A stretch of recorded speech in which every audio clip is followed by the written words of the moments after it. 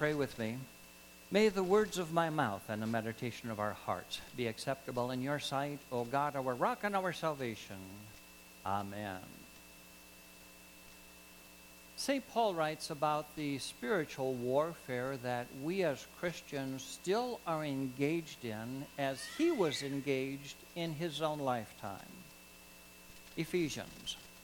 Put on the whole armor of God that you may be able to stand against the schemes of the devil.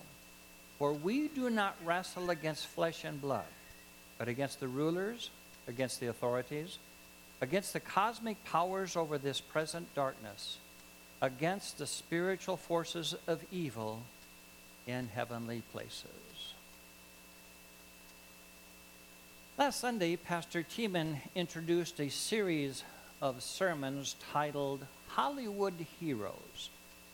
Now, the idea behind this series of sermons, and they're going to continue for several more Sundays, is that some of the Hollywood movies, even today, tap into our deepest desires and into our fondest aspirations. And some of these movies, as the one we'll be discussing this morning, can point us toward Jesus Christ, the true hero, the direction of the one who fights our battles successfully for us. Now, animated films, and now especially computer animated films, may not be everyone's choice of entertainment. But for teenagers, for 20-somethings, and for many 30-somethings, those who have been raised on MTV, comic books, and TikTok, they are very popular. Since 2008, 15 years ago, one company, Marvel, has released a little more than 20 different animated films and kind of hybrid films that are based on heroes from different comic books. These films, I think 21 or 22, have been enormously popular. Over the last 15 years worldwide, those 20 or so films have grossed over $20 billion. It's a huge, huge industry. People are watching them. Now, just to see what's happening in movies these days, a couple of days ago, Friday afternoon, I decided to go see Spider-Man Across the Spider-Verse here in Crystal Lake. If it's been a while since you've seen an animated film, and now particularly computer animated film, man, these movies are something else. Absolutely stunning, the videography. And let me say, it's a fairly complicated movie as well, and long. 2.5 hours I sat there. And it was a challenge sometimes to just kind of figure out where the storylines are going. In fact, I would say that there are more storylines and plots in the latest Spider-Man movie than they are in a typical Donald Trump campaign speech. I mean, just kind of here and there.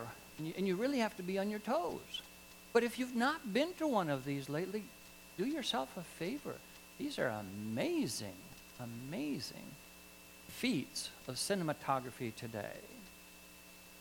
As I mentioned, already 60 years ago, back in 1963, Marvel Comics produced a whole series of what would be a whole series of comic books, along the Avengers series, Spider-Man, all these sorts of things. 40 years later, beginning in 2008, those comic books were transformed into movies. In 2008 specifically, the first one came out, I think it was the first Marvel Comic Universe movie, titled Iron Man. Huge success. Robert Downey Jr. was the lead actor there, and he kind of made that film. Jeff Bridges was in it, Gwyneth Paltrow as well. Fantastic. It got all kinds of reviews, and the people who went to comics really got into Iron Man.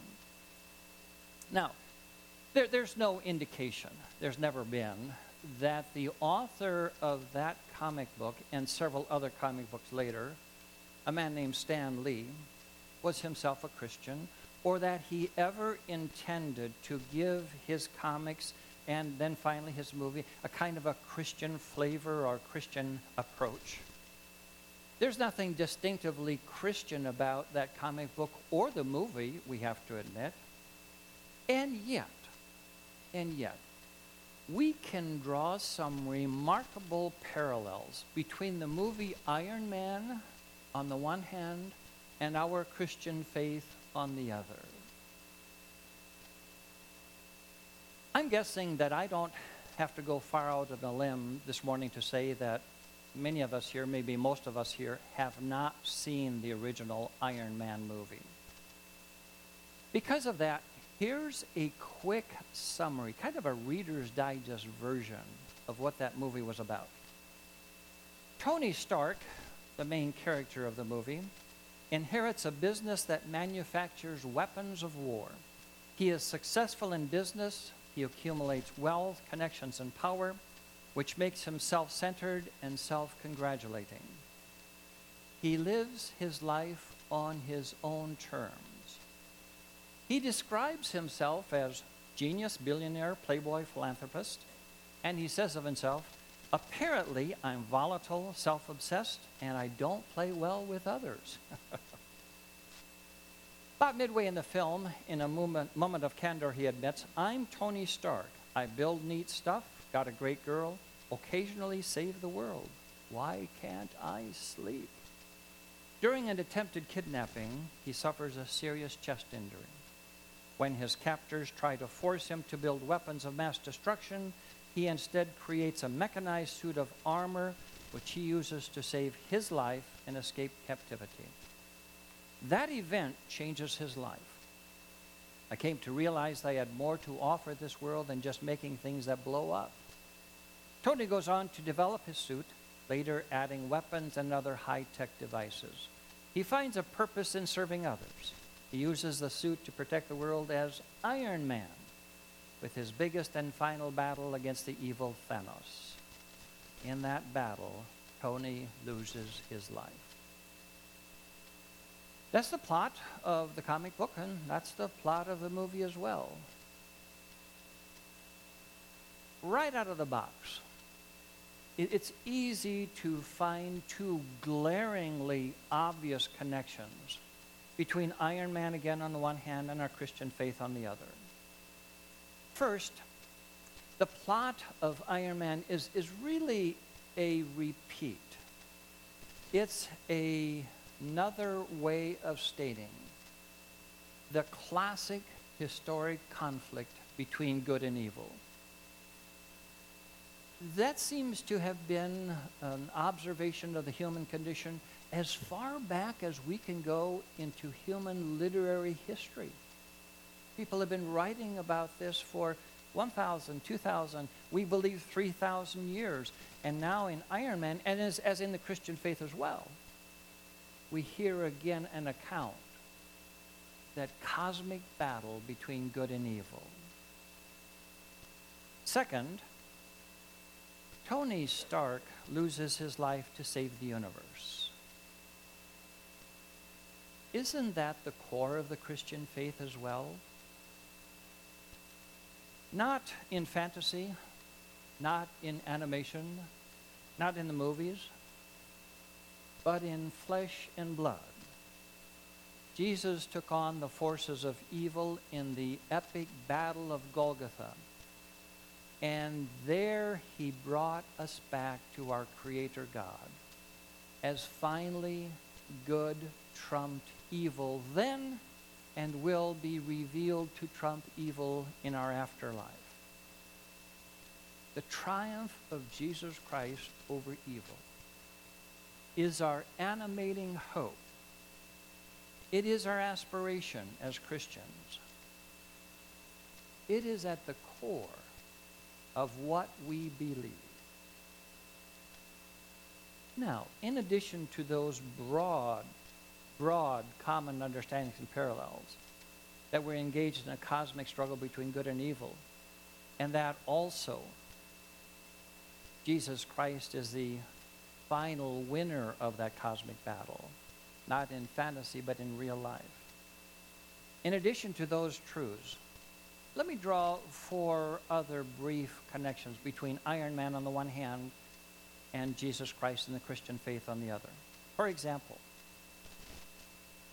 the path that Tony Stark takes from selfish tech giant to true hero parallels the Christian faith. We call it in part sanctification. It's not how you start in life, the Christian faith teaches.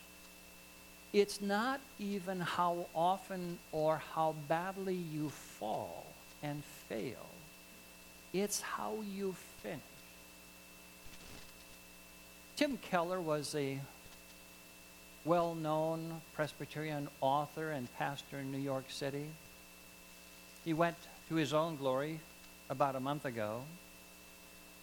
Keller wrote this about grace and forgiveness at one point. He said, "If you were 100 times worse than you are, your sins would be no match for his grace. If you were 100 times worse than you presently are, your sins would be no match for God's grace." In his own way, Tony Stark in the movie needed to hear that, and we need to hear it as well from a Christian perspective. No matter how far we wander from the God who loves us, the trip back is only one small step. God is a God of second chances, and sometimes third, and even more. Some of us have run into choppy waters in our past. Others of us have been shipwrecked. God is always there waiting to rescue us. Many of us need to hear that. Not once, but often. God is a God of grace and love. Second, Iron Man reminds us of the power of parents, especially of fathers in our lives. As Pastor Tiemann indicated, and as you well know fully, today is Father's Day. Estimates of what is spent on Father's Day and Mother's Day are kind of all over the map. One estimate is that last month, Americans spent about $35 billion on Mother's Day, and this weekend, Americans will spend about $23 billion on Father's Day. So $35 billion for mom, $23 billion for dad. Seems that Father's Day is just like Mother's Day, except a whole lot cheaper, right? Apparently. In the movie, Tony Stark grew up after his father passed away in his early childhood, in Tony's early childhood. And from what Tony remembered, and those are just snippets of memory, his father was harsh and cold and calculating. But then later on in his midlife, Tony is told of his father's words many years earlier, when his father said, "Tony, you are my greatest creation." Those words were a turning point in Tony's life. Those words, and certainly Scripture even more so in the Christian tradition, remind us that fathers have a deep, deep reservoir of power and influence in children's lives, as do mothers. There's no secret today, you watch the news, to understand that there is no agreement necessarily, even in our own country, about who trains children today.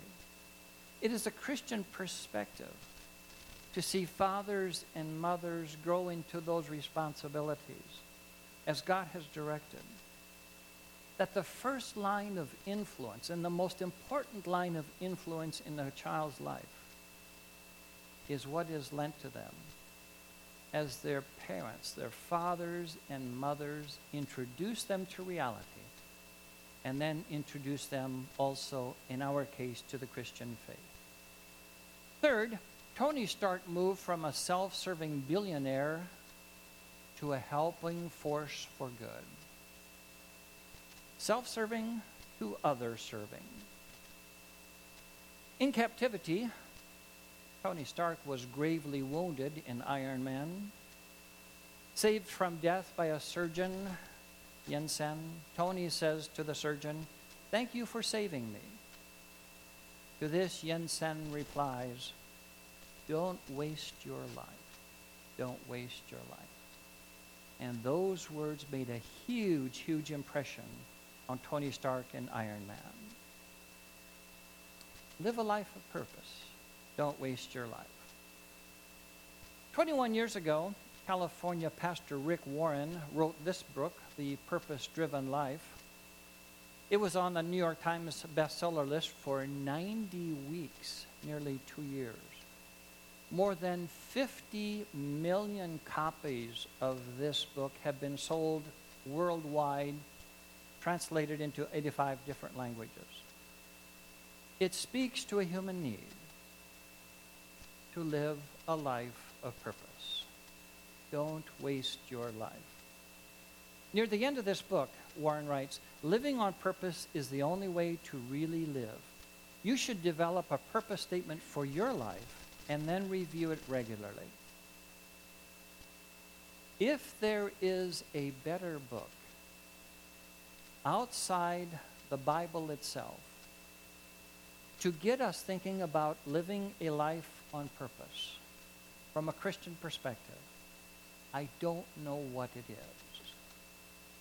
Finally, Iron Man gives us some very fine advice, very solid advice, very sound advice about guarding our emotions, guarding our desires. Guarding our heart is what is said, but our heart is really a shorthand for our thoughts, our passions, our values, because what's in our heart determines the outcome of our lives. In the movie Iron Man, following surgery in which a device is planted in his chest to shield his physical heart from remaining shrapnel that's still in his body, Tony is advised, guard your heart. That was meant literally, physically, because if that shrapnel moved and got into some of the different parts of his inner body, it would have been sheer death. A very, very long time ago, nearly 3,000 years ago, we believe, King Solomon in Proverbs says it this way. He says it in a spiritual sense. Above all else, guard your heart, for everything in you flows from there. If we are not disciplined, if we are not focused on living the Christian life, we can easily be led to places where we ought not go, to do things we ought not do. Temptations are everywhere. Many outside us, many inside. Guard your heart. Guard your heart. Is Iron Man on the same level of Scripture? No, it's not even close. We all understand that. But we can look below the surface of these works to tease out some truths, some longings that again are common to the human condition. For Christians, we are reminded, we are directed to look to the real flesh and blood Jesus of Nazareth, the God of another world, who is our true hero. In the meantime, as we wait for our superhero to be revealed in eternity, in the meantime, we have some battles to engage. As Christians, we are not sitting on the sidelines, on the bench, while others play the game of life, and as we simply wait for the game clock to run out. Instead, we are on the field ourselves, engaged in the contest and enjoying our life. As we are engaged in real forces, forces that want to do evil in our world and to us. We need to know that we are not alone, but that we are equipped in the battles that we have. St. Paul wrote it this way. The words that St. Paul wrote are a perfect fit, and they go hand in glove with this theme of Iron Man. Here's what St. Paul wrote, Ephesians chapter 3. Put on the whole armor of God, that you may be able to stand against the schemes of the devil. For we do not wrestle against flesh and blood, but against the rulers, against the authorities, against the cosmic powers over this present darkness, against the spiritual forces of evil in heavenly places. The battle is on. The challenges are real. Our hero is Jesus. We've got the armor we need.